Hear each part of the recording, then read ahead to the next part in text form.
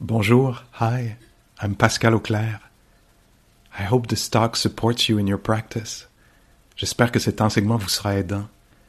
If you'd like to support my teaching, you can use the donate button underneath my picture on Dharma Seed. Vous pouvez me soutenir en cliquant sur le bouton sous ma photo. Your support is greatly appreciated. Merci.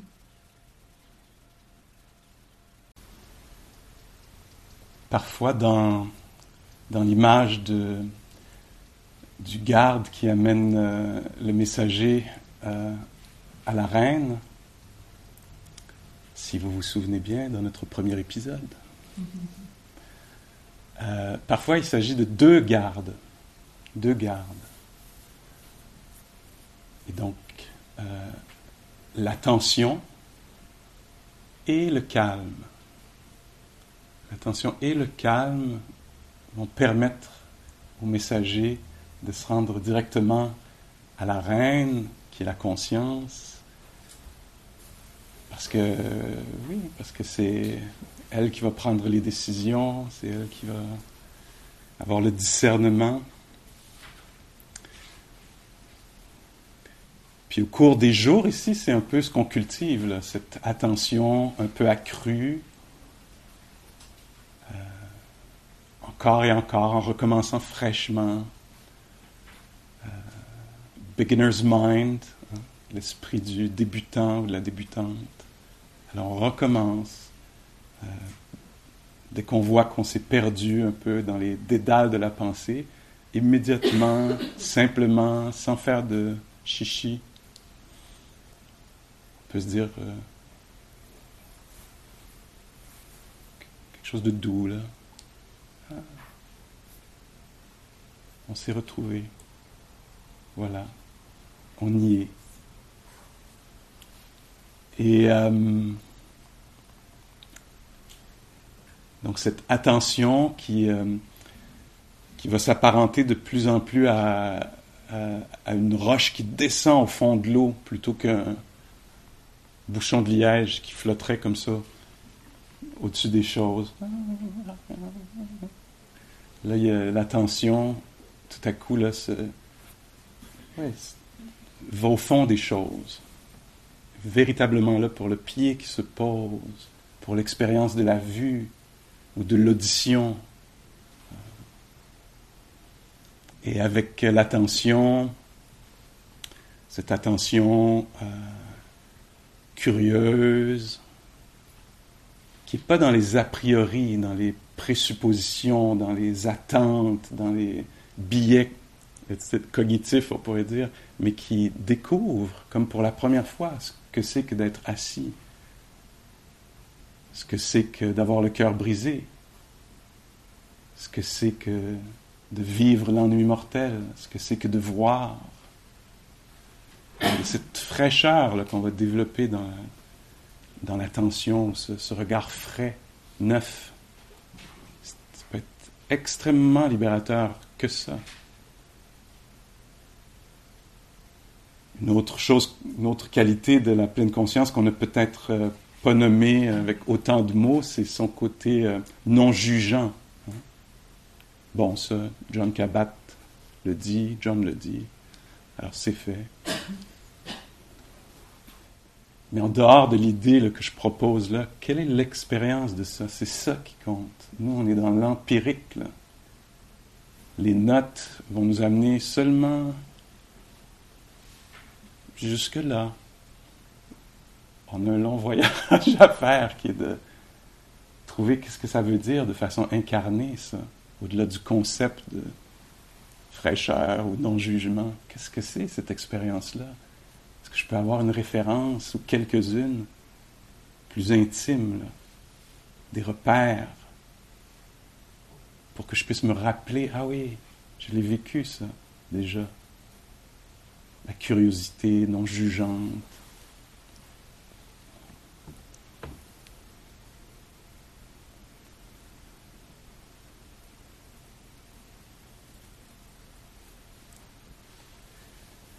Puis donc on développe cette attention de façon peut-être graduelle, inégale, tout croche, comme on dirait au Québec, on développe aussi peut-être un certain calme qui va peut-être être brisé à un moment parce que quelqu'un va faire quelque chose dans la communauté. Mettre sa sandale sur la mienne. Ou une autre chose aussi grave, ou peut-être plus grave encore. J'ai une collègue et amie, Anouchka, qui parle de ça vraiment bien, comment on quitte notre monde habituel, on va en retraite, mais on amène tous nos schémas avec nous. Et donc, assez vite, dans l'espace qui nous est donné, on va retrouver très vite qui sont nos amis, nos ennemis. Ils n'ont pas besoin de parler, c'est mieux encore s'ils ne parlent pas, on peut projeter mieux, plus facilement. Et ça va être un peu la même organisation psychique, mais dans un espace bucolique. Des gens cuisinent pour nous. Mais là où on va, on se retrouve. C'est pas le titre d'un livre, ça, ou quelque chose de ce genre-là.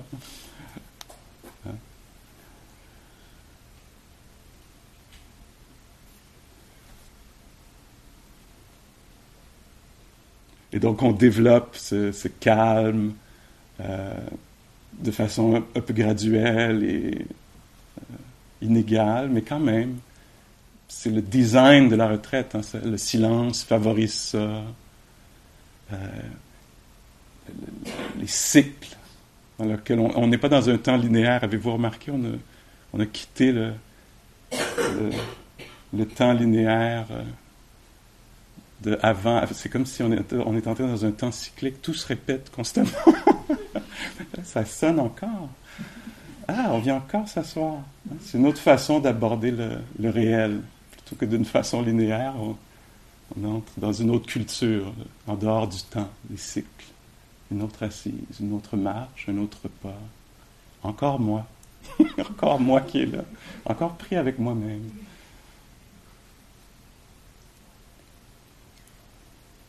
Et donc, tranquillement, on développe ce calme qui vont faire qu'on va pouvoir sentir les choses un peu mieux.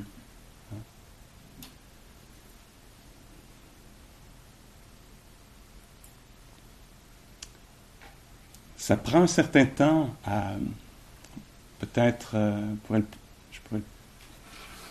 hypothèse là. Il semblerait, en tout cas en ce moment, pour moi, que ça prend un peu de temps pour que l'attention se raffine assez pour rencontrer les objets qui nous sont proposés, qui sont plus subtils. Hein? C'est pas des actualités, c'est pas des messages textes, c'est le silence, la respiration. Alors il y a un genre de mind gap là, entre l'attention et la subtilité peut-être du phénomène comme le pas. Gros défi. Moi qui est habitué à des opinions, tu me proposes un pas parmi tant d'autres qui me semble être égal à tous les pas, d'avoir rien de spécial à proposer, à offrir. Hein? Alors ça prend du temps pour que l'attention se raffine, pour que tout à coup on puisse découvrir à nouveau, avec un regard frais, l'expérience de la vue. Parce que ce sont des choses acquises, qu'on n'a pas questionnées encore, tellement familières qu'elles ne ressortent plus. Mais ici, il y a un travail de sensibilisation qui se produit. On se sensibilise à notre expérience immédiate. L'expérience d'avoir un corps, de respirer. C'est des choses auxquelles on a été peut-être désensibilisés. Là. Les sens.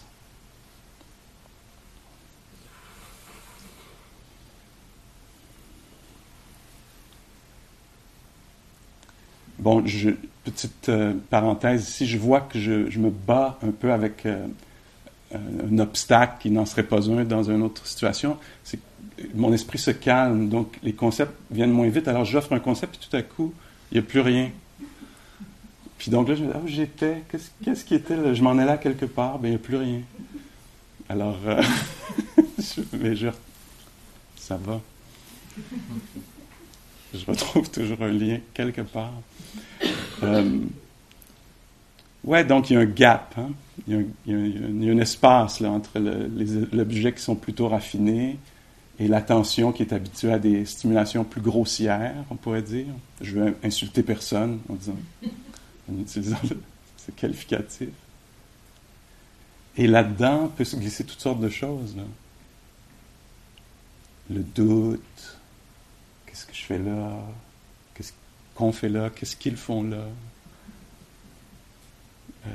Le désir d'être ailleurs, d'être quelqu'un d'autre, le jugement à propos de soi, des autres, de la retraite. Toutes sortes de trucs peuvent se glisser là, dans l'interstice là, où l'attention n'est pas encore assez stable, ou profonde, ou de qualité, disons-le. Entre autres, quelque chose qu'on pourrait remarquer, là, qui pourrait se passer.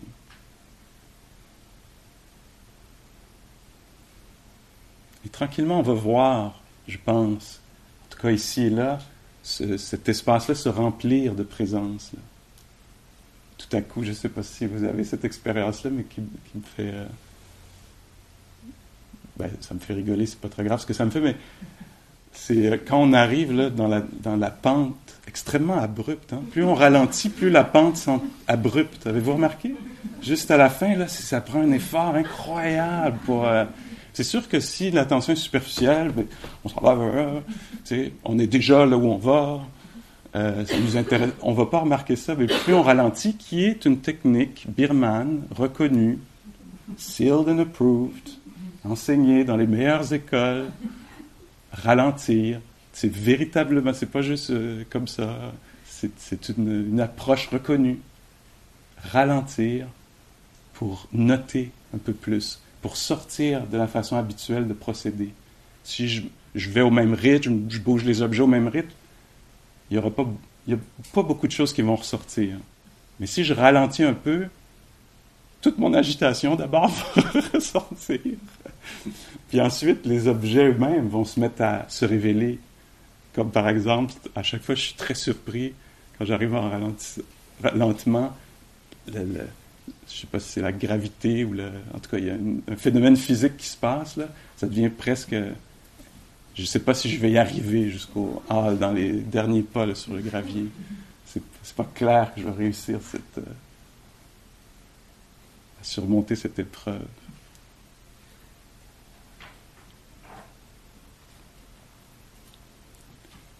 Bon, ça paraît un peu anodin, c'est pas très important, mais c'est la sensibilité qui se développe et la capacité d'être sensible. Et c'est possible que vous vous disiez, ouais, mais moi je l'ai la sensibilité, ça fait très longtemps, et c'est ça mon problème, Pascal. Alors, tu me proposes de développer de la sensibilité, je ne suis pas sûr que ce soit une très bonne idée. Mais en même temps, on développe la capacité d'être sensible. Ça veut dire quoi? Ça veut dire le courage, la capacité d'être inconfortable, la bienveillance, la compassion, la tendresse, la curiosité. Parce qu'être sensible, quand c'est rencontré avec instabilité, aversion, qui est toutes des réactions très naturelles, plus naturelles que pas, on pourrait dire. Mais nous, on est intéressés par autre chose. On est intéressés par le possible.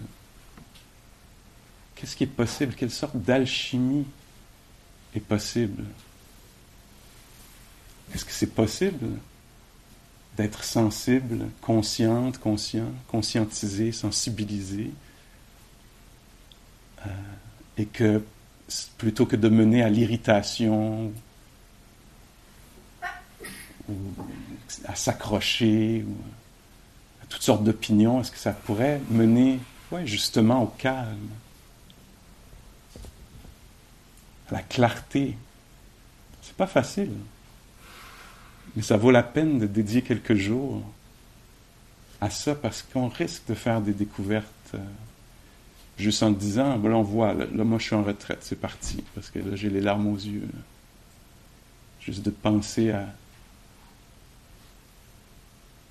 comment de petites découvertes peuvent devenir extrêmement importantes plus tard, là, dans mes relations.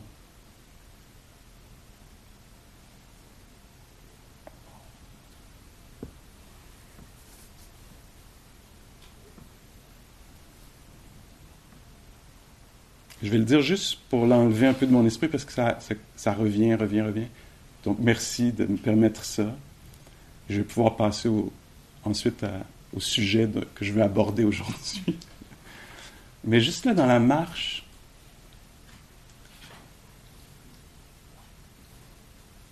ce qui m'a frappé, juste un rapport, là, juste là dans la marche.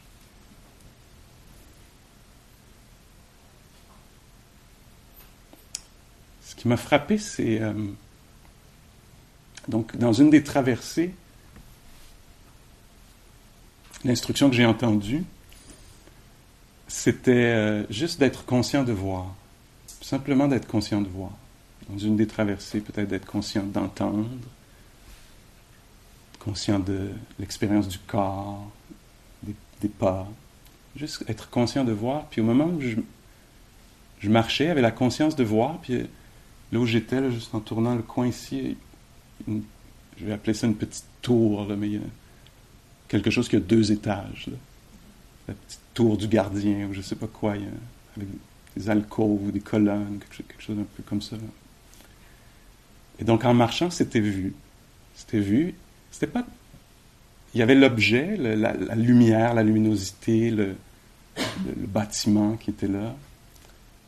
Et la conscience de voir, que c'était ça l'expérience, une expérience de couleur. Je le mets en mots, là, mais c'était vécu plutôt. Il n'y avait pas de mots, là, mais c'était l'expérience de luminosité, de couleur, de sens, hein, mais visuel.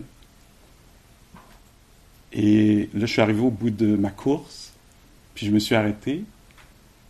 Puis naturellement, l'attention est venue dans la respiration. Et peut-être que les yeux se sont baissés, mais c'était le souffle qui est devenu prédominant. Et tout à coup a été révélée la nature éphémère de la vue, des objets visuels.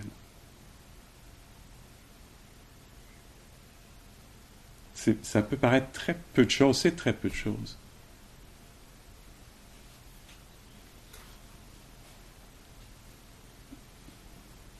Moi, c'est pour ça que je pratique. C'est pour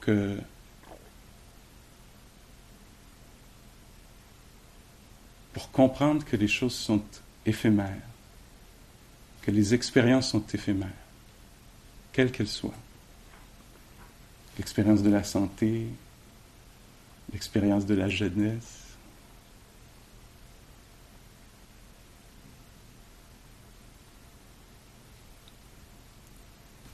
Et c'est donc avec une attention accrue, qui se laisse être touché par les phénomènes, il y a quelque chose qu'on n'avait pas remarqué qui va être révélé.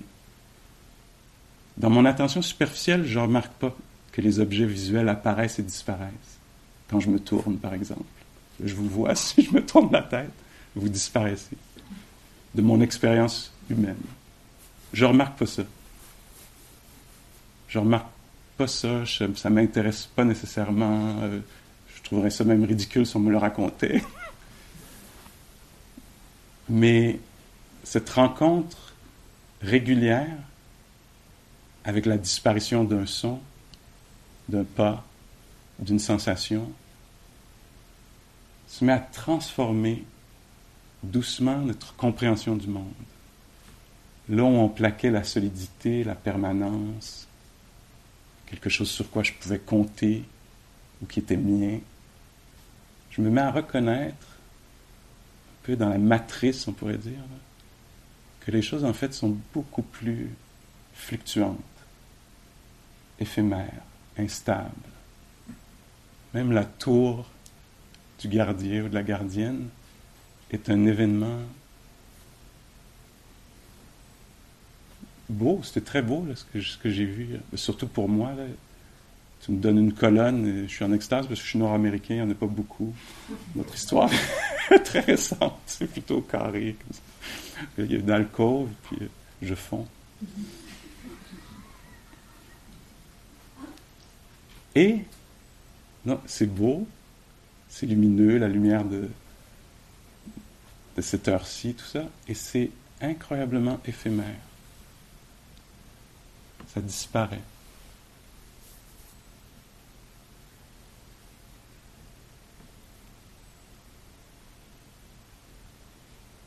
Nous, on prête attention, on stabilise l'attention, on raffine ou approfondit l'attention pour pouvoir remarquer un peu ce qui se cache, qui est caché seulement par notre attention superficielle, seulement par nos idées, nos concepts dans lesquels on vit. Puis en dessous, il y a toute une réalité qui est là, vibrante, dynamique, mais nous, on ne le voit pas, parce qu'on est dans nos idées. On est sur une ligne de temps. Moi, plus tard, quand je vais avoir ça, quand je vais avoir acquis ça, quand j'aurai transformé ça, est-ce que je l'ai transformé? Est-ce que c'est arrivé? Comment ça, c'est pas encore là? Préoccupé, sous occupation, toute la matière est cachée. Toute la matière, on pourrait dire libératrice, est cachée.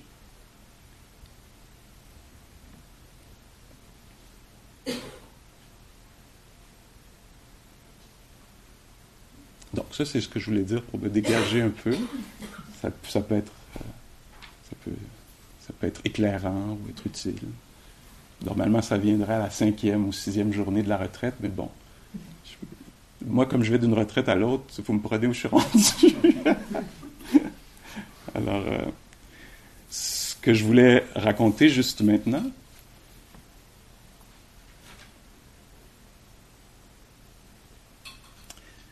je voulais amener une autre image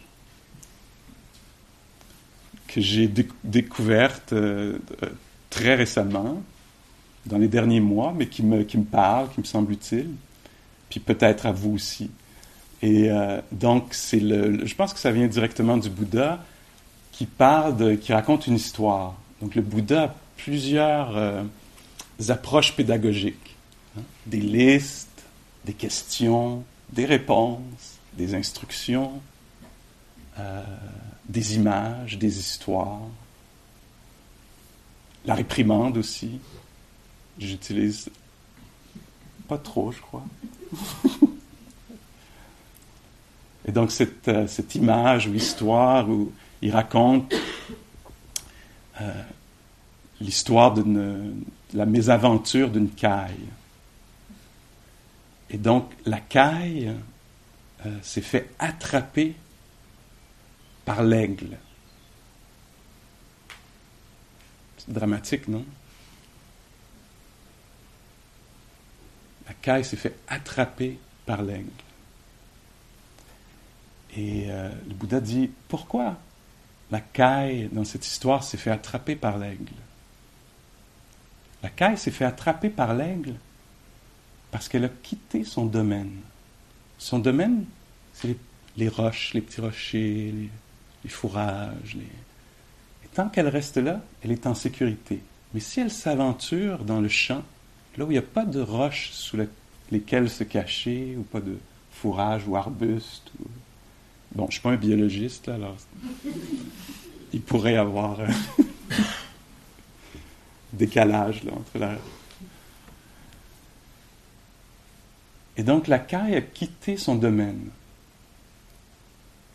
et s'est exposée à l'aigle qui l'a attrapé. Mais dans l'histoire, telle que je m'en souviens là, le Bouddha dit quelque chose comme « Mais la caille engage peut-être un court échange avec l'aigle pour lui dire que, en fait, elle pourrait ne pas se faire attraper. Si l'aigle lui donnait une chance, elle pourrait lui montrer que ce serait impossible pour lui de l'attraper. Et l'aigle embarque dans le deal, comme on dirait chez nous. Il dit non, arrogant ou sûr de lui, non, je peux t'attraper, je te laisse aller, je te rattrape tout de suite. Tu sais. Et donc, l'aigle libère la caille retourne dans son domaine, et restant dans son domaine, est protégée. La première fois que moi j'ai fait une retraite, j'étais dans les griffes de l'aigle. J'avais été saisi, là, attrapé. Donc, j'étais en piètre état, c'est un euphémisme ici. Il y avait énormément de confusion, de détresse, de peur, moments de terreur là-dedans, angoisse. Donc l'aigle ici représente les émotions affligeantes, troublantes. Et donc les instructions, j'étais vraiment prêt à les recevoir. J'étais très, très attentif aux instructions. Et les instructions, c'était comment retourner dans son domaine. Comment la caille pouvait retourner dans son domaine. Quel était le domaine de la caille? Et le Bouddha utilise cette image-là de la même façon. Il dit, donc, l'aigle représente les émotions affligeantes, et le domaine de la caille, ce sont, dans les termes bouddhiques que plusieurs d'entre vous vont reconnaître, et certains d'entre vous pas, mais on va essayer de les définir un peu, puis on va trouver notre chemin là-dedans. Alors le Bouddha dit, bon, je vous ai raconté l'histoire de la caille, c'est pas juste pour le divertissement, quoique ça compte en retraite, il y en a peu, mais c'était pas que pour le divertissement, c'est parce que l'aigle représente les émotions affligeantes, le désir d'être ailleurs, d'être quelqu'un d'autre, de ne pas être, de ne pas exister dans cette expérience-là. La confusion, le doute, y arriverai-je? Savent-ils ce qu'ils font? Qu'allait-il faire dans cette galère? L'agitation, un esprit amorphe qui n'arrive pas à générer l'énergie ou l'effort ou la curiosité pour rencontrer le phénomène. Ah non, une autre assise. Je ne peux pas m'imaginer rien de pire au monde. Pourtant, c'est ce qui est proposé sur l'horaire.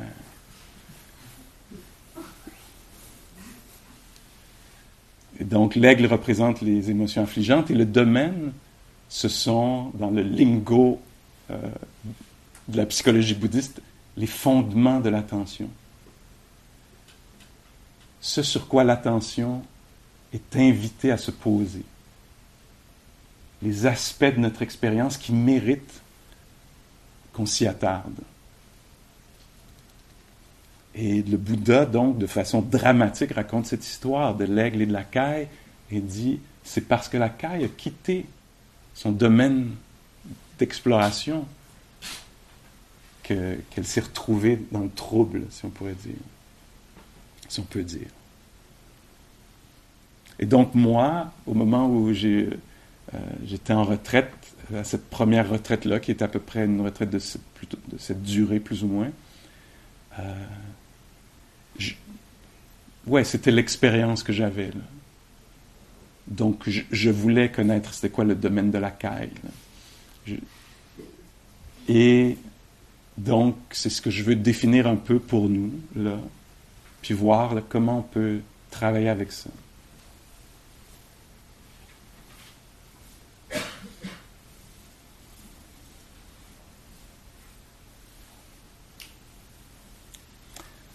Alors, je pense qu'on l'a déjà nommé, puis je le nomme à nouveau. Dans ce domaine-là d'exploration, c'est très conscrit, c'est le domaine du présent qui nous intéresse. Alors, il y a un changement de valeur qui s'opère au cours de la retraite ou au cours des années de la pratique. On se met à s'intéresser vraiment par ce qui est présent, pas par ce qui pourrait être présent ou devrait être présent selon mes barèmes, paramètres, ou attentes, ou etc. Ça nous intéresse de moins en moins. Voilà, voyez-vous, là, quitter le domaine, déjà, là, on clarifie ça. Hein? Si je donne plus d'attention à ce qui devrait être, ou aurait pu être, ou sera peut-être, ou sera-t-il tel, là, la porte s'ouvre un peu. Mon Dieu, je mélange un peu les... Mais bon, vous êtes capable. Et donc, c'est assez circonscrit, là. Hein? Nous, on s'intéresse à ce qui est. Et la pleine conscience a comme faculté ou fonction de se rappeler d'elle-même. La pleine conscience sera, ah oui, elle se rappelle aussi du présent. Ah oui, il y a le présent. Il y a ce qui pourrait se passer, ce que j'aimerais mieux qu'il se passe, ce qui aurait pu se passer. Et il y a aussi peut-être ce qui se passe. Donc, on apprend à rediriger l'attention, à s'intéresser au phénomène présent. Ça me paraît important, non? En tout cas, moi, à cette retraite-là, puis encore et encore, mais à ce moment-là, je me souviens que c'était news for me. Parce que moi, ce qui m'inquiétait, m'intéressait, me fascinait, m'obsédait, me terrorisait, c'était ce qui s'en venait. Juste pour mettre les choses au clair.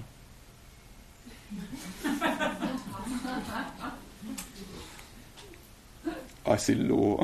Il est lourd, des fois. C'est mon nom de famille. Plusieurs d'entre vous le savez, mais c'était il y a longtemps.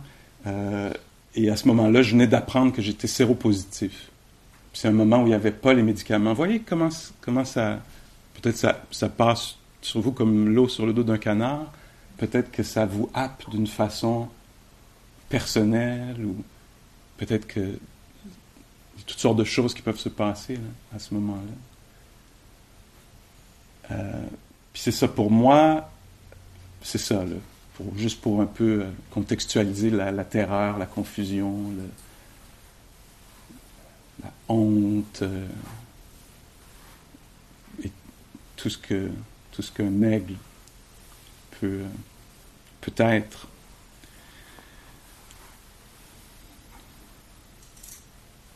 Et donc, c'est important pour moi de recadrer les choses. De se dire, tiens, ce qui nous intéresse, c'est pas ce qui s'en vient, Pascal. Même si ça paraît éminent, important, que ça mérite toute l'attention, puis ça pourrait très bien être le passé qui donne cette impression. Et l'invitation régulière, récurrente, c'était de revenir à l'expérience présente. Et cette expérience-ci, plus particulièrement, l'expérience du corps. Du corps. Bon, quand j'emploie ce mot-là, pour moi, ça vient avec un red flag, un petit drapeau. Attention, c'est délicat d'utiliser ce mot-là, le corps, pour différentes raisons. Explique-toi, Pascal. Mais parce que le corps, c'est un concept. Hein?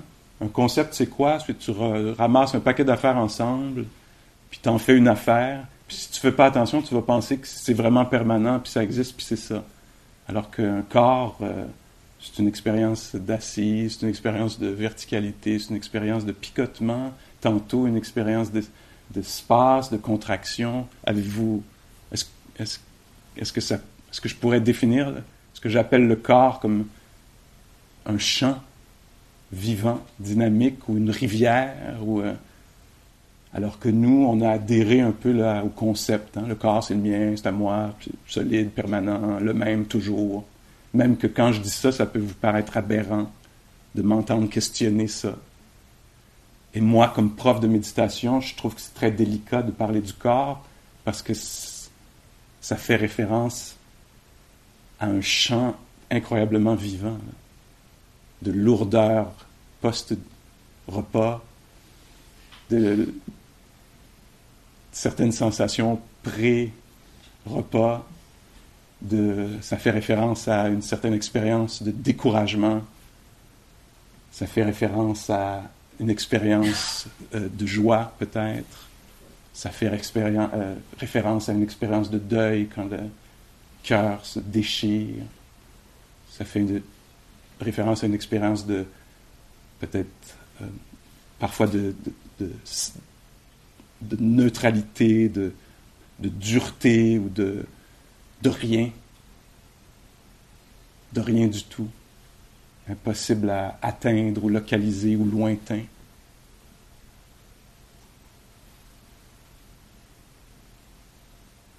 Et donc, ça fait référence aussi pour moi à l'environnement, puisque on fait l'expérience de l'environnement à travers, entre autres, ces sens-là. Et donc, c'est ça, le corps, qu'est-ce que c'est? C'est une question qui pourrait nous habiter toute la semaine. Déjà là, on a quelques belles années de recherche. Là. Qu'est-ce que j'appelle le corps? Quelle erreur? Quelle erreur j'ai faite? De quelle façon j'ai été conditionné à en faire un concept, puis ensuite le juger, comme n'étant pas assez ceci ou trop cela, inadéquat. Donc là, il y a tout un monde, là, toute une recherche, tout un monde très vivant.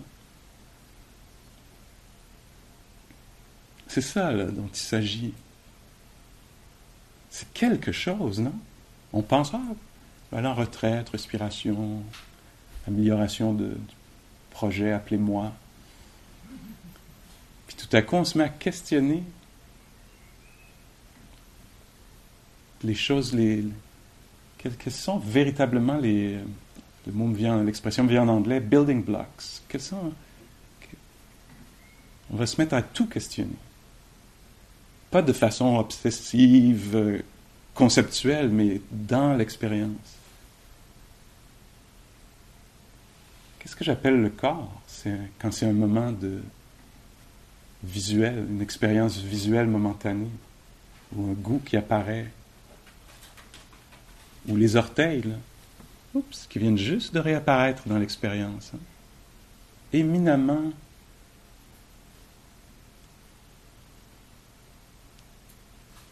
fluctuantes, évanescentes, les orteils, du point de vue de l'expérience humaine. Donc ça, c'est bien de comprendre ça aussi.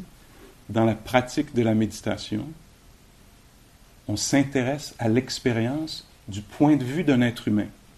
Pas d'un point de vue absolu. Peut-être que les orteils restent tout le temps.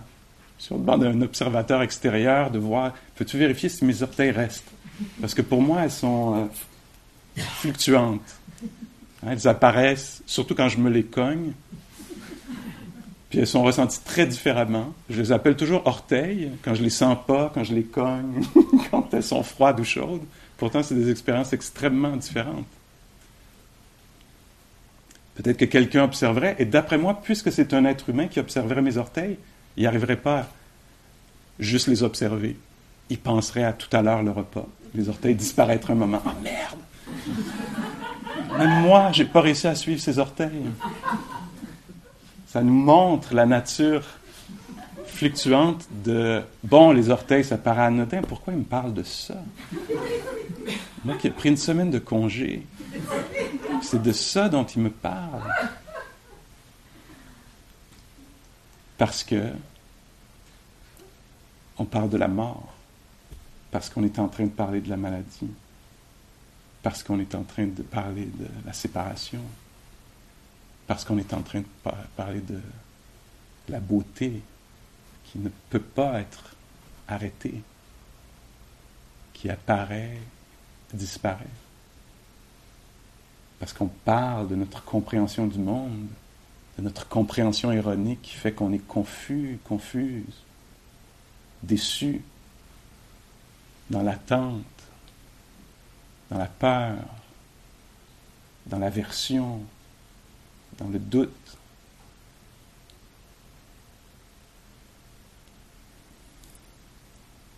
Et il ratisse large. Donc, l'immédiat, ce qui se passe maintenant, c'est notre champ, notre domaine, ici cette semaine, le domaine dans lequel on est invité à retourner encore et encore, le corps. Donc, l'expérience peut-être sensorielle, on pourrait dire, l'expérience de la posture, c'est comme ça que le Bouddha en parle, hein? Nous invite. Quand moi, je pensais juste à plus tard, je vais bientôt mourir, ça va être horrible, etc. Les instructions, c'était Peux-tu être conscient que tu es assis, Pascal? Non, parce que le reste de ma vie, peux-tu être conscient que tu marches, si c'est ce qui se passe? Non, parce que le reste de ma vie, peux-tu être conscient que tu es couché en ce moment? Ou que tu manges? Donc ce sont ça les instructions du Bouddha, en lien avec le corps, la posture. Très très simple, juste assez de conscience pour savoir qu'il y a un corps assis. Juste assez d'énergie ou d'effort. Un effort engagé juste pour savoir que je suis assis et maintenir cette conscience. Un petit peu plus d'énergie et d'effort, ça irait vers oui, mais le reste de ma vie. Non, juste assez d'effort pour être ici et demeurer ici. Pas facile. Le corps, c'est incroyablement simple. Moi, j'aurais pas trouvé ça tout seul. Dans ma confusion, dans ma peur, ça me serait pas venu à l'idée de juste savoir que j'étais assis. Ça m'aurait jamais traversé l'esprit.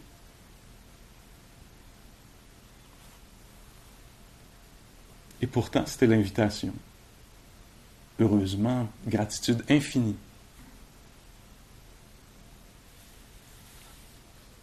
Parfois, les émotions sont tellement fortes qu'on peut certainement pas être ici, dans ce vortex de sensations incroyablement difficiles à supporter, soutenir, éprouver. Alors, ce que ça veut dire peut-être pour nous, c'est autant que faire se peut, de s'inviter à noter la lumière, l'espace. Même si le cœur n'y est pas, où toute l'attention est ramenée constamment à la charge émotive, l'intensité qui peut être là parfois, là, qui nous visite.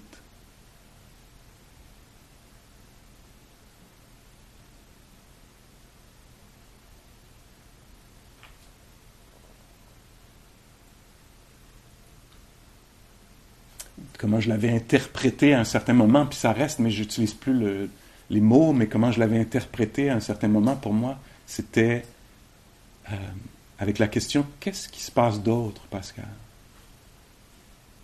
Oui, il y a la grande peur.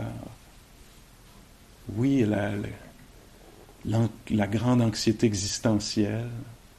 Oui, il y a ce vortex, cette caverne, je ne sais pas comment décrire, ou cette acide, ou cette dureté, ou cette peur paralysante, oui. Et sans être dans le déni, qu'est-ce qui se passe d'autre? Le chant des oiseaux, des insectes. Alors cette invitation, encore et encore, oui Pascal, grosse réaction, gros doute.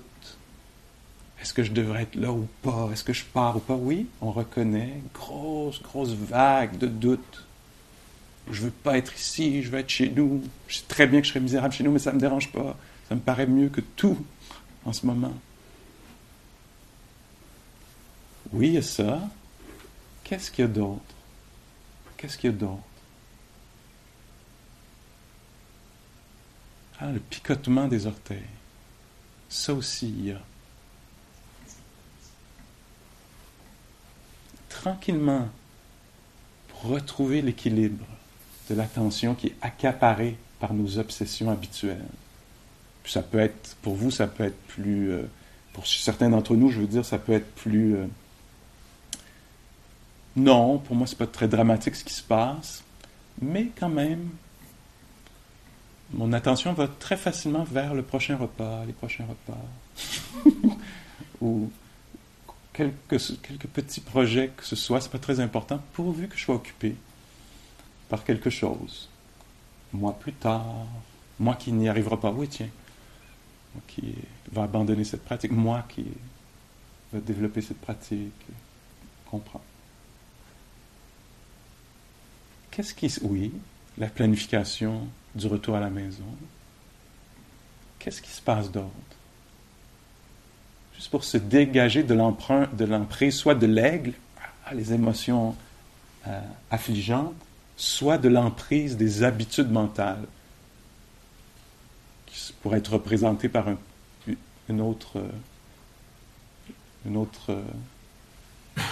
chat qui attrape aussi la caille.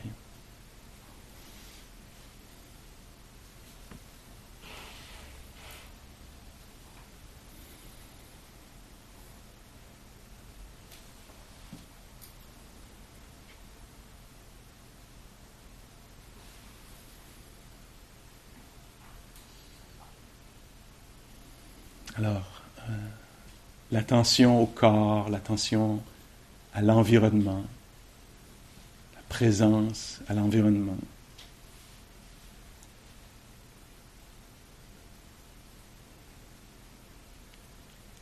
Maintenant, une autre image. Le Bouddha parle de ça, de cette attention au corps, donc le corps, dans sa posture, la posture, les activités du corps. Donc, se servir de la nourriture, manger. C'est ça le domaine où on est invité à rester, demeurer dans ce domaine. Donc, être en pleine conscience au moment où on monte les escaliers, où on ouvre la porte, les activités du corps, la posture du corps,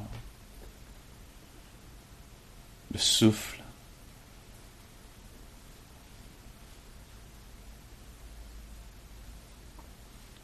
Et le Bouddha, quand il parle de ça, il dit, imaginez-vous, dans une fête foraine, il y a plein de monde, tout le village s'est rassemblé dans la fête foraine, ici un jongleur, une jongleuse, ici quelqu'un qui fait en équilibre sur un fil, là, de la barbe à papa, etc. Et les gens marchent dans toutes les directions, attirés par ceci, attirés par cela. Comme ça, la fête, il y a plein de gens. Et vous devez traverser d'un bout à l'autre le lieu de la fête, l'espace, avec sur la tête un chaudron plein d'huile bouillante, plein, jusqu'au bord d'huile bouillante, et vous devez, avec équilibre, sans échapper une goutte, parce que traverser la fête comme ça, et devant vous, d'ailleurs, il y a une personne qui danse avec un sabre. Et le Bouddha dit, en utilisant cette image, il dit, le défi est à peu près le même pour garder l'attention dans l'expérience du corps, de la posture, des sensations. Et donc, c'est possible que ça fasse « ouch » ici et là, qu'on soit pris tout à coup dans les patterns habituels de jadis. Jadis. Seulement on pouvait être jadis. Très naturel de rester pris là-dedans. Et on peut reconnaître ça. Puis c'est ça l'expérimentation. On pourrait décider que non, c'est pas comme ça que je veux vivre, mais ici, ça vaut la peine puisqu'il y a cette opportunité, le laboratoire est là, les conditions sont soutenantes, d'explorer ce domaine-là. Si je reste dans le corps, dans l'environnement. Une autre des choses que le Bouddha mentionne dans ce domaine, un autre aspect de notre expérience qui mérite qu'on s'y attarde, ce sont les expériences de plaisir et de déplaisir, ou leur absence. Alors, si quelque chose d'agréable se passe, la proposition, c'est de le vivre en conscience. Peut-être de pouvoir le reconnaître. Ah, agréable. S'intéresser à cette expérience-là, quand quelque chose est agréable,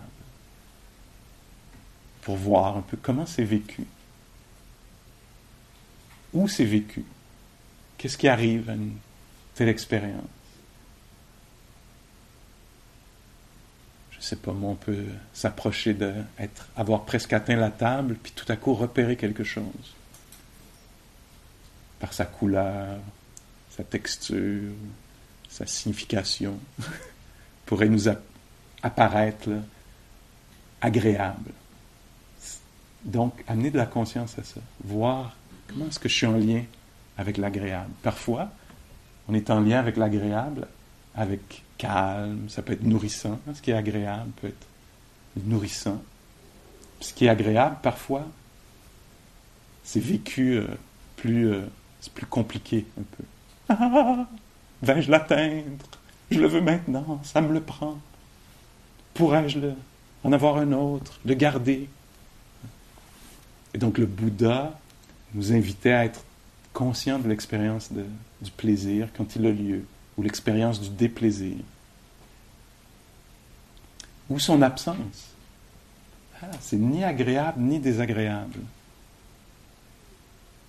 Dans le hall de méditation, c'est incroyable comment la vie est généreuse. Juste quelques minutes assis ici, les chances qu'il y ait quelque chose de désagréable qui se passe sont élevées, je dirais. Est-ce que vous seriez d'accord avec moi? Il y a des gens pour qui la méditation, c'est agréable. Le Bouddha disait ça. Sur le chemin, le chemin. Il y en a qui vont le faire, pour qui ça va être agréable et rapide. Il y en a pour qui ça va être agréable et lent. On procède par élimination. Hein? Pas moi. Il y en a pour qui ça va être désagréable et rapide. Puis il y en a pour qui ça va être désagréable et lent. Et donc, quand on est dans la halle de méditation, les chances que phénomènes désagréables se produisent sont assez élevées. Il suffit d'avoir un corps avec des tendons, des os, des organes, un système nerveux, des sens. Toutes les conditions se réunissent pour qu'il y ait du désagrément à un certain moment. Si en plus on ajoute une psyché, ben là, on est fait, comme on dirait chez nous. Et donc, au moment où quelque chose de désagréable se passe, on pourrait rejeter la chose. On peut aussi s'en approcher, s'y intéresser, si c'est pas trop brûlant, on pourrait dire. Ou peut-être qu'on peut faire un touch and go. Donc, douloureux, laisse-moi juste le vivre en conscience une seconde et repérer quelque chose de neutre dans l'environnement, quelque chose qui n'est pas aussi perçant, déchirant, brûlant. Puis comme ça, en faisant un jeu de balancier, peut-être touch and go. Ne pas rester, juste toucher un peu à la réactivité, à la douleur, juste et toucher. Tranquillement, on va développer la capacité de peut-être demeurer une seconde de plus. Demeurer une seconde de plus. Puis développer une certaine stabilité. Voir, en temps et lieu, une liberté au milieu du désagréable. Oui, je peux être au milieu d'une expérience désagréable. Puisqu'il va y en avoir, la perte, séparé de ce qu'on veut. Est-ce que ça vous arrive, vous, d'être un peu séparé de ce que vous voulez? C'est une expérience éminemment humaine. On pourrait presque définir en partie l'expérience humaine comme ça. Être un être humain, c'est assez régulièrement être séparé de ce qu'on veut. On voudrait que la cloche sonne, elle ne sonne pas. On voudrait la santé, c'est la maladie. On voudrait savoir qu'on va rester en santé, on ne peut pas savoir. On voudrait que l'autre reste, il part. On voudrait qu'il parte, il reste. On voudrait avoir dit autre chose. On voudrait être quelqu'un d'autre, au moins à ce moment-là. On aurait voulu être quelqu'un d'autre. On voudrait la stabilité. C'est pas exactement dans la nature des choses d'être stable. Et donc, quand un phénomène légèrement désagréable se passe, c'est une chance pour nous d'aller voir, est-ce que je peux développer une liberté qui n'est pas égale à avoir ce que je veux, mais une liberté qui est d'être libre, ayant ou n'ayant pas ce que je veux.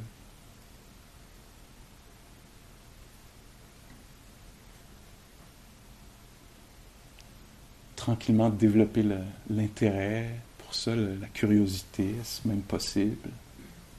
Peut-être le courage, la stabilité, de l'attention.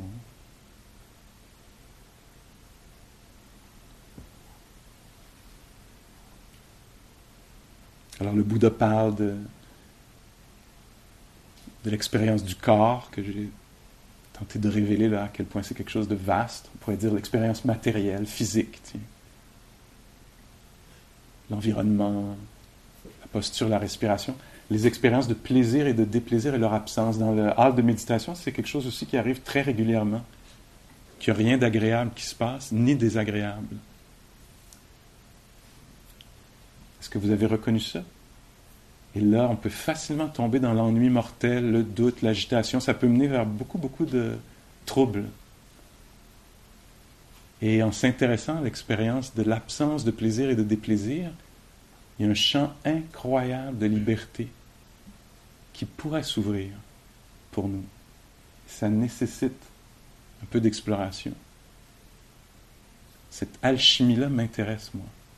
Comment le douloureux, qui très naturellement mène au désespoir, à se braquer, à l'aversion, à la résistance, à la peur, à la projection, ça va durer, à l'anticipation, au découragement. Comment ce qui est désagréable, qui mène si naturellement vers l'aigle, pourrait mener vers la joie, ou le calme, ou la compassion, l'équilibre. Très intriguant, pas facile, mais je pense qu'une vie dédiée à cette recherche-là me semble une très belle utilisation d'une vie humaine.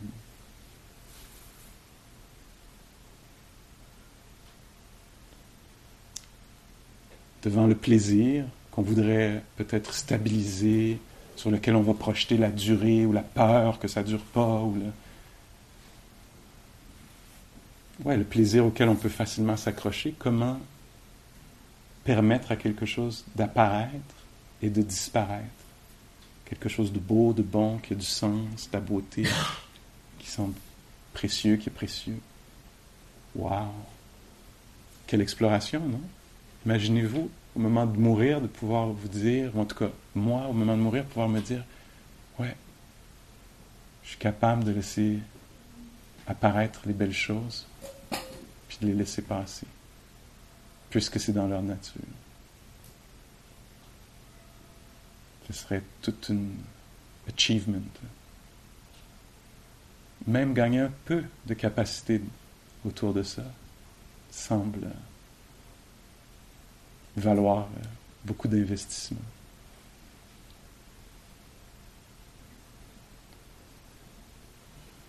Puis on en parlera plus tard, puisque la fée clochette. J'ai cru remarquer hier qu'à un moment, ça devient plus intense. Ça commence par une cloche, puis après, c'est... Ah? Ah, c'est le village. Ah, les perceptions. Merci de corriger. Donc on a le temps. Non, mais juste un autre des domaines dont le Bouddha parle, des aspects de notre expérience qui méritent qu'on s'y attarde, ce sont les états mentaux, les états d'esprit, les qualités qui sont présentes, l'état intérieur, on pourrait dire. Celui présent. Hein? Parce que nous, on est souvent intéressés par celui qui était, quand telle personne a dit ça, ne remarquant pas l'état présent, ou plus tard, quand, ou j'aimerais ressentir. Et là, nous, constamment, mais qu'est-ce qui est vécu ici? Est-ce que ça peut être vécu avec curiosité, avec calme? Comment vivre ce qui est vécu? Et fort juste. Pas facile. On n'aura pas trop d'une semaine pour explorer ça. OK. Alors, le domaine où on est invité à résider cette semaine, c'est le domaine des phénomènes qui se passent maintenant, dans le monde physique, matériel, appelons ça comme ça, au niveau du plaisir des plaisirs, leur absence, leur présence, leur passage, leur apparition, disparition. Puis l'état mental actuel. L'état mental actuel.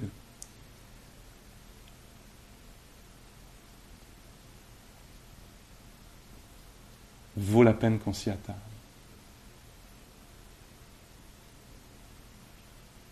Cent mille nuances à ajouter, évidemment. C'est la nature des choses, on ne peut pas tout dire. à quelques minutes. Merci de votre attention. Prenons juste un moment pour laisser les mots se dissiper.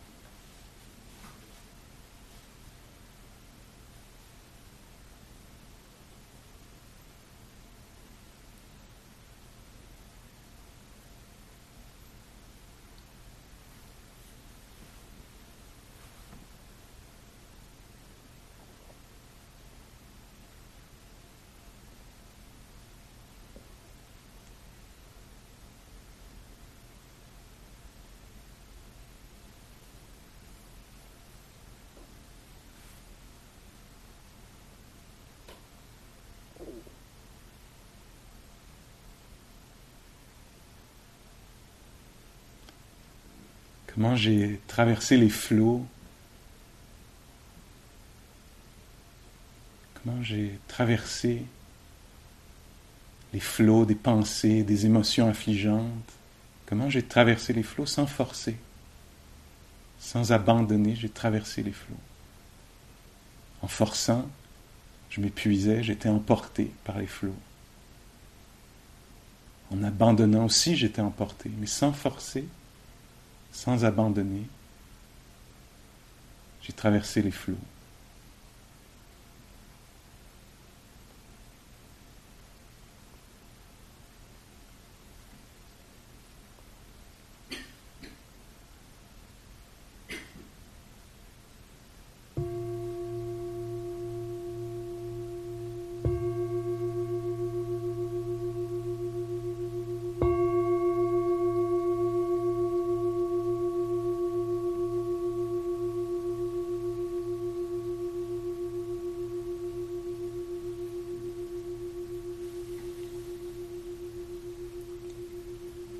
Sans forcer, sans abandonner. Voyons voir si on peut rester dans les domaines qui ont été nommés ici. Ok? Bon appétit, merci.